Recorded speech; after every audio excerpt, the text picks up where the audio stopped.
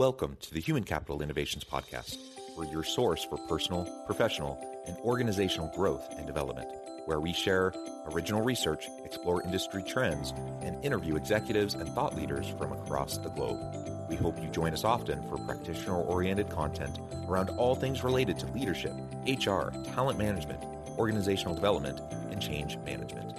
Maximize your personal and organizational potential with Human Capital Innovations Podcast. Do you enjoy the Human Capital Innovations Podcast? Please subscribe, leave a review, comment, share, and consider supporting the podcast on Patreon, even at the producer and sponsorship levels.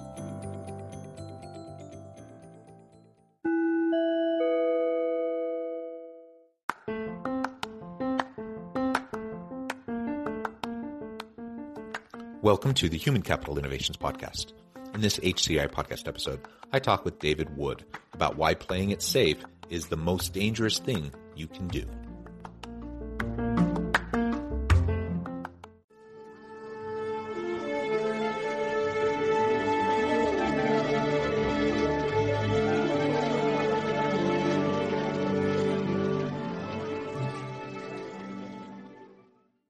David Wood, welcome to the Human Capital Innovations Podcast.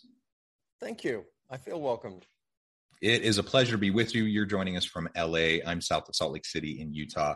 And today we're going to be talking about why playing it safe is the most dangerous thing you can do. Now, clearly that's a counterintuitive kind of a notion, but that's where the wisdom lies. And we see that in paradox all the time in the world around us.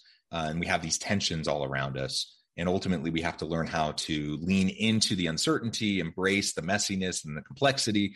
And when we can do that, I think that's where we can really start to have productive, fulfilling lives. So today we're going to talk specifically about playing it safe and avoiding playing it safe so that we can live our fullest, best life and find meaning and purpose. As we get started, I wanted to share David's bio with everybody. David Wood is a former consulting actuary to Fortune 100 companies. He built the world's largest coaching business, becoming number one on Google for life coaching and coaching thousands of hours in 12 countries around the globe, as well as helping others. David is no stranger to overcoming challenges himself, having survived a full collapse of his paraglider and a fractured spine. That sounds horrendous. Witnessing the death of his sister at age 7, that's even worse, and anxiety and depression, and a national gong show. He coaches high-performing business owners to double revenue and their time off by focusing on less and being 30% more courageous in their business or career. Tremendous background. My hat's off to you and my condolences to you for those losses. But like you said, you learn, you grow from these setbacks, and hopefully it makes you even better, even stronger. It's a pleasure to be with you. Anything else you would like to share with listeners by way of your background or personal context before we dive on into the topic for conversation? Well, hearing that intro, your intro, it came to me in a different way, the origin story of David Wood and like why I'm doing what I'm doing. I think one thing that makes me a different kind of human is that firstly, I shut down my emotions as a kid due to the trauma and tragedy that happened. And so I've then learned over time how to reclaim those, how to reclaim my truth and authenticity. And I also went into actuarial science. So I am the person to look at risk when it comes to a life decision or a business decision. Probability was my profession. And I actually apply that now to emotional intelligence. And I've never said that on 300 interviews, but it just occurred to me today. We're going to talk about why playing it safe is the most dangerous thing you can do. And we're going to talk about it in the context of your relationships at work and at home. And I'm excited to make that connection in a way I haven't before.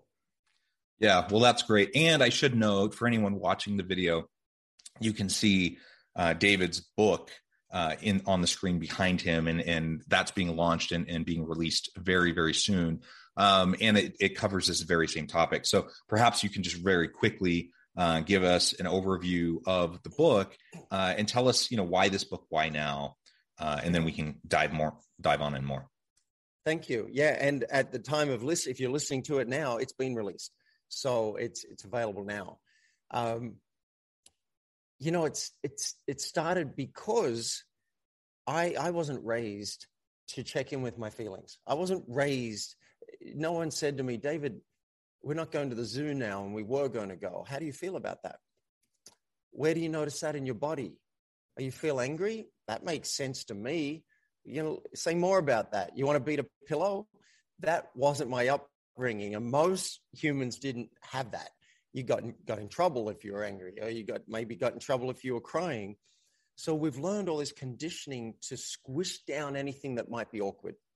If I felt betrayed by you, I might just not say anything about it, and I'll just suck it up and deal with it.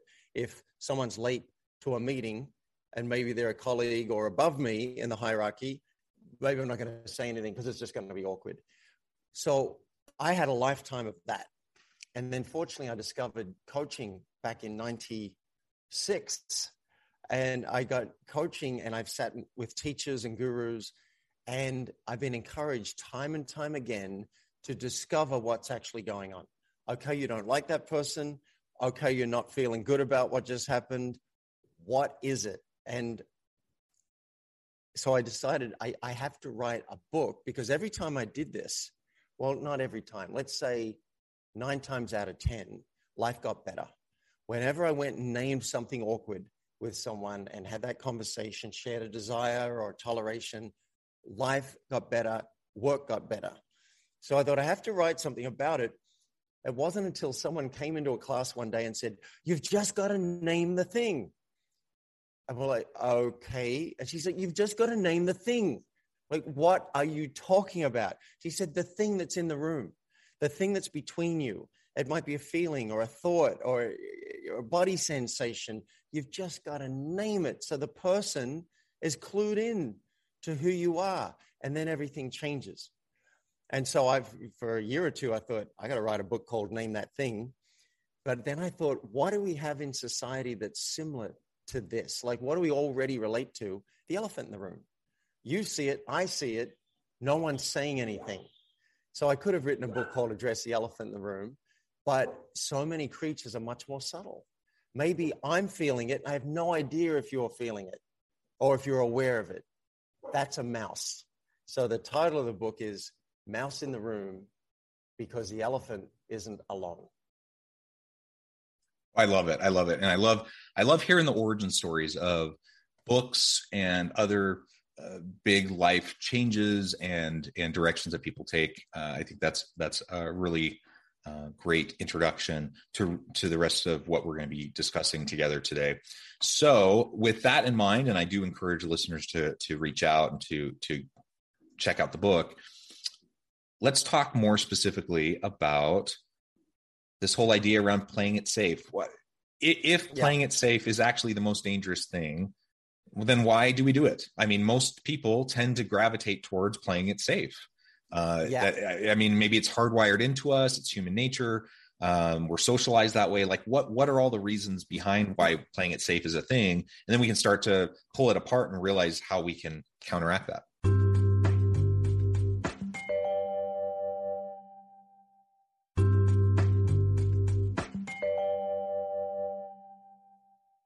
Well, we're terrible. Most humans are really bad at their risk assessment. So we take bad risks, and then we don't take the good risks.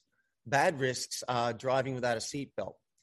It's stupid. Stop doing it. There's very little upside, and the downside is incredible. Smoking cigarettes, most of us know now that the downside is huge. The upside, okay, there is upside to smoking, but you might be able to get that from something else that's not going to kill you slowly. So we take these terrible risks. Texting while you drive, huge risk. Tell me if this could be you. It's nighttime, so that's a risk factor. It's raining lightly, so that's a risk factor. And you just got a text message and you glance at it. Most people aren't even aware what that actually does to your chances of living. So we take bad risks, but the good risks, like sharing your truth, like saying to someone, "Hey, this isn't working for me. Can we talk about it and find something else? Or, I have some feelings coming up. I notice I'm feeling some upset and I'd like to clear it so I can feel closer to you or so we can work together better. Those risks, many of us are not taking. We just say, no, too much. Now, here are the reasons why I think we play it safe when it comes to that. One, we're not totally clear on what's happening for us. If you just know you don't like it, that's not really enough to go to somebody. So we don't have the self-awareness to know what our mice are. In the book, I outline 8 different categories of mice. You've got your desire mice, you've got your toleration mice, and there's a worksheet to help you get clear. So that's one reason. Another reason, we want to feel we don't want to feel awkward in our body. It just doesn't feel very good. So often we'll gravitate towards comfort. But here's the trick. You can choose the discomfort of wearing a mask or the discomfort of sharing your truth. One of these has much greater upside. Wouldn't it be better to just name it and then see what happens in connection versus putting up with something for weeks or months or years? Here's another reason people don't name their mice. No roadmap. If you do it incorrectly, if you here's a way not to do it. I'm pissed. We need to talk. That's not how to do it. Or just blurting out stuff left, right, and center without regard for the impact it's going to have. That's not how to do it. So if you don't have a roadmap, of course you might be hiding a lot of your mice. I outline a 3D process. We call it the 3D process in the book. And the first D is for discover your mice. Decide if it's one worth naming, and then disarm the other person. And there's a process for how to disarm someone so that they're like, oh yeah, what have you got? And they're ready to listen. They don't have their back up and they're ready to just jump in and defend straight away. I think that's great. And as you were mentioning some of those reasons and the comfort component, again, I think we're hardwired largely. It's human nature that we like sameness. We like comfort. We want at least to have the sense of certainty or some level of control in our lives, even if it's a facade. We tend to gravitate towards that. Yeah. And because of all of that, many people are also trained from a young age, if they are told or taught how to be in tune to themselves, in my experience, at least, almost all of that conversation for me as a child and as a teenager was, if you're uncomfortable with something, you should that's something to avoid. You should run from it. You should, so if you're experiencing cognitive dissonance around an uncomfortable truth, or you're experiencing difference in a way that you've never experienced before, and it makes you uncomfortable because it challenges your way of understanding the world or whatever, a lot of people are actually socialized to recognize that, to label it and say, that's bad. I need to avoid it. I need to retreat back to safety. And that is just one additional component, to why so many people tend to just play it safe. And then when we're playing it safe, you have motivated reasoning and you have confirmation bias and you have these other biases that come into play that reinforce that, oh, my choice was a good choice. Look at me. Now I'm safe. Now I'm comfortable. And now I can point to all the reasons, that I think that will reinforce my feeling that I made the right decision. Instead of challenging the status quo, challenging my understanding, you tend to revert into yourself. And I think that's something that we need to be careful of and to break down as well. Yeah. Well, I want to jump on a couple of those topics. So we've gotten so comfortable. I don't know what it was like 200 years ago, but I imagine it was harder. Now we've gotten to the point, if the chair doesn't go back far enough in the plane, if it doesn't recline, we're pissed. And it's, this was it C.K. Louis C.K. whatever was saying, you're so annoyed because your email's loading slowly. It's bouncing off a satellite in space. And it's like, oh, this internet's so slow. We've gotten so comfortable. Our bubble's gotten so tight. And the risk is regret. The risk is regret. I started writing down some of the things that happen when we don't show ourselves. We miss an opportunity to be seen and known. And we crave that. Jack Canfield wrote a wonderful foreword to the book, and it starts with, we crave to be seen and known. And yet if we don't share our truth, that can't happen. So I just made up this acronym in the last minute, MCO, missed connection opportunities. Whenever you just skip over what's happening for you, you're missing a chance for the other person to connect with you over what's real. Now, yeah, it's going to be plenty awkward. If it wasn't plenty awkward, I wouldn't have to write a book about it. And they're not always going to be awkward. That's the other thing. The mind blows it up into something big. When you actually go and name it with someone, they may be like, oh, yeah, me too. And it's like, oh, my God, why did I blow it up? But you also pointed to something else. More discomfort equals more value. If it's something that's easy, then there may not be a lot of growth opportunity there or connection opportunity.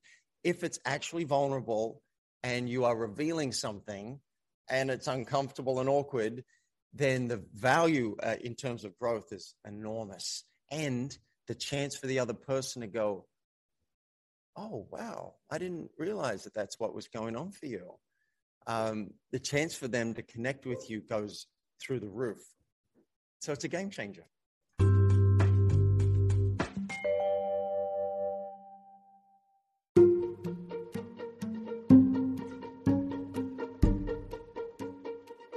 Welcome to the Human Capital Innovations Academy. Courses, micro-credentials, and certificates to upskill and reskill for the future of work.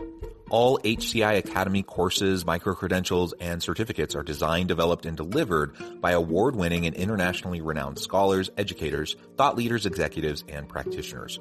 Our courses, micro-credentials, and certificates will help you make your mark on the future of work and make an immediate impact in your organizations. Check out the HCI Academy and our many course offerings and certificates to upskill and reskill for the future of work.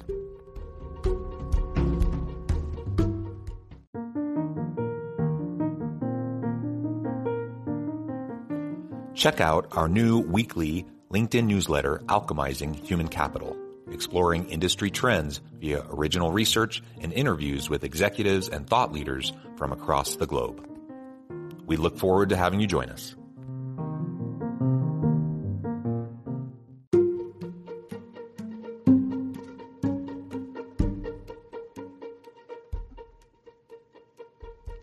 Check out Human Capital Innovations magazine, Human Capital Leadership.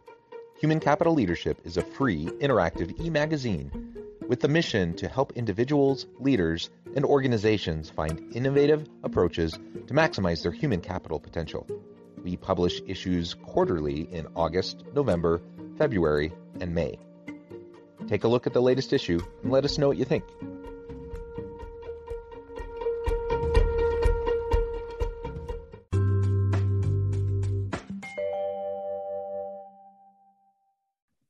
Yeah. And so far, we've been talking about this largely from an individual perspective, which I think is very important. But if we now apply it within a workplace setting, in an organizational context, we see this play out all the time too. Organizations who take appropriate risks versus those that are trying to play it safe and end up boxing themselves out of the competitive marketplace. They don't innovate, they don't add value to the consumers. So they see their market share decline, their revenue decline, all that kind of stuff. So playing it safe in the world of work and business is a dangerous prospect. Playing it safe within an organizational context, when we're talking about various dynamics around organizational culture and team dynamics and those sorts of things, that can be a very dangerous prospect. What can I do as a leader if I recognize, like for me, for my personal life, for my career, my own development and growth, I need to move away from just playing it safe? How do I then take that into my organization, into my team, to help others feel safe enough to do the same? Yeah, great.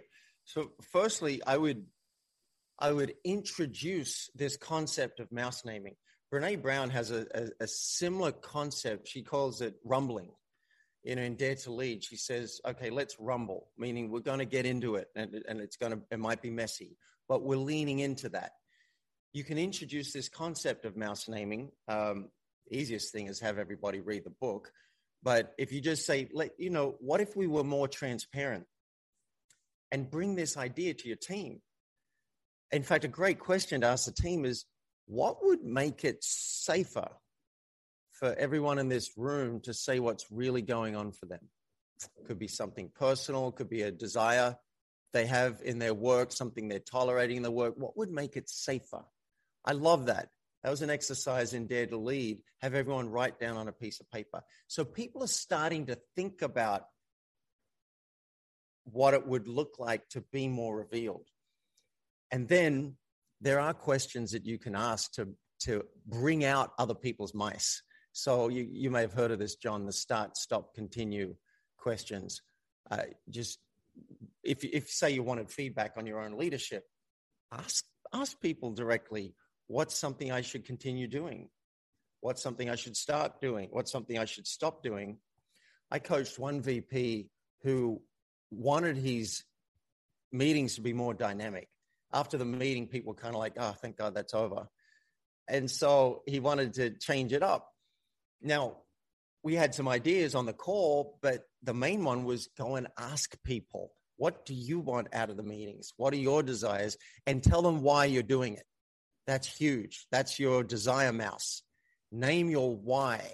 I want these to be dynamic. I want to leave the meeting feeling pumped up. How about you guys? And then they came up with a new model for the meeting, which included accountability and celebrations. And then they decided they were going to pilot it for 2 weeks. Now, he kind of wanted to do all that anyway, but they created it together, and you could bring transparency into it. You could have a round of mouse naming at the top of the meetings. All right, mice, the name, what do we got? And he gripes, and he requests, and he desires. Appreciation mice are amazing. Appreciations. Let's do it. Let's have a round. You can build that into your meetings. If you're not doing it, I hope you're now thinking, why don't we do that? Why don't we have a round of appreciations at the beginning of every meeting and at the end of every meeting? Appreciation mice. I think those are some great points and some good food for thought. And I think there's many ways we can go about creating a psychologically safe organizational culture and team dynamic. And ultimately, I think that's the bottom line. Show gratitude to each other, make people feel seen, heard, valued, give people the chance to contribute, even when it may be a little bit uncomfortable. The more psychological safety we can establish in the team, I think the greater the chance that people are going to be willing to put their necks out on the line a little bit and not play it safe. Yeah, well, and then I just realized, like, a lot of what we've been talking about is out there in the world. So away from me as a leader and what I can do for the team and with the team and like that. Let's bring it back. This is an amazing leadership move. Bring it back to ourselves. And that's where Mouse in the Room really shines. So as a leader, the best way you can bring transparency and courage into the culture of your team or your company is by modeling it. You show the way. You be the change you want to see in the world. So if you notice you have something that's not working for you, find a way to artfully name that. Hey, this isn't working for me. This is what I do want. How do we create that? And here's why I want to go there. So if you can keep modeling, oh, you know what? That meeting felt off for me. Or, hey, I noticed I'm starting to feel my energy drop. We've been on this, we're 10 minutes over what we said we were going to do. How's everyone else's energy? The more you can name the truth and what's happening, the more people will trust you. Things start to change in the room and you become the leader that people want to follow because you're naming it. That's your job. It's also the job of comedians, by the way. I just realized that's what they do for a living. They name the truth. And then we laugh because we recognize it. Leaders have to do that too. If you don't name what's actually happening, oh my goodness, you're no longer in reality with people, and it's just weird. The reason it doesn't seem weird is because everyone else is doing it. But if you become one of those people that says the truth, I just heard the saddest question I think I've ever heard yesterday on an interview. And the question was, how well do you need to know someone? What world are we living in that's actually a valid question? And I'm here to say, you can actually tell the truth in any situation. There may be 10% of those situations, I would say, don't do it. Not a lot of upside. Downside's too high. Okay, don't do it. But 90% of the time, even if it's someone you just met, there is a way to be real and also to be appropriate. There's a way to do it. David, this has just been such a fun conversation. I know at the time I'm going to have to let you go here in just a minute, but before we wrap up for today, I wanted to give you a chance to share with listeners how they can connect with you, find out more about your work, where they can find your book, and then give us a final word on the topic for today. You can find the book at mouseintheroom.com. There's no "the" in front of it. We just kept it short, Mouse in the Room. There'll be a link to Amazon, and there'll be, we'll show you how to get the bonuses that we've set up for the launch. And, buy multiple copies. Sure, get a copy for you, but I promise you mouse naming is so much easier if your family, your kids, your co-workers, your boss, if they're also naming mice, it's a lot easier. And it's going to help us reach the bestseller list. So that's my desire mouse. My goal is to start a mouse naming revolution. I want to shift the culture so kids are going to their parents saying, "Mommy, can I name a mouse with you?" People are going into the boardroom saying, "All right, name a mouse up front." That's what I want to see happen. And if you also want to see that happen, help us make some noise on Amazon. And reviews, once, of course, you've gotten the book and read it, and if you think it deserves it, reviews help it climb in the rankings. And I have a desire mouse for a lot of really awesome reviews on Amazon, mouseintheroom.com. Wonderful. David, it has been a pleasure. I encourage listeners to reach out, get connected, find out more about what David can do for you. Check out the book. And as always, I hope everyone can stay healthy and safe, that you can find meaning and purpose at work each and every day. And I hope you all have a great week.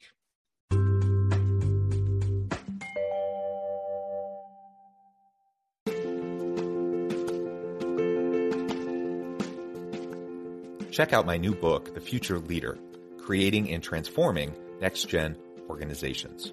Stemming from 2 decades of professional experience and over 600 in-depth interviews with executives, thought leaders, and scholars from across the globe, The Future Leader will help you explore the ordinary, everyday actions that will help you to prepare to lead in the future of work, to respond to an uncertain future, and to produce extraordinary results for individuals, teams, and organizations.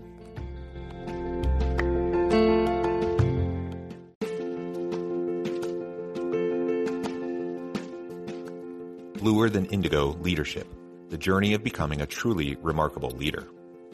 Early in my adult life, I learned about an Asian proverb that translates as bluer than indigo.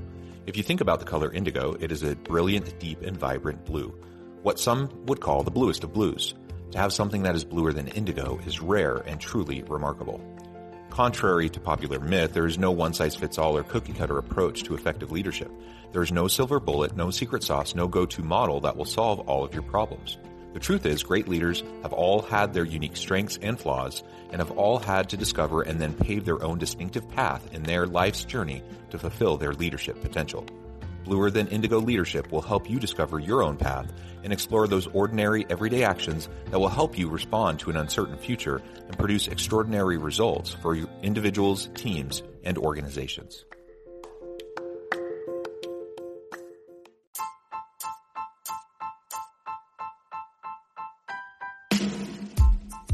The Alchemy of Truly Remarkable Leadership. Ordinary, everyday actions that produce extraordinary results. Consider how the nature of work has shifted over the past 50 years. With increased globalization, rapid technological advancement, and the shift in economic composition, the average job of today looks very different than the average job of 50 years ago. What will the jobs and organizations of tomorrow look like? Moreover, what does this all mean for organizational leaders? What are the core competencies and capabilities of organizations and their leadership that are prepared for continued disruption and geopolitical and socioeconomic shifts? Regardless of what the future holds, increasingly, leaders need to be socially minded, data-driven, decisive, champions of talent, and disruptors of the traditional notions of leadership, teams, organizations, and work. The Alchemy of Truly Remarkable Leadership will help you to explore your own leadership competencies and capabilities and consider ways to apply and implement them into your workplace and personal life.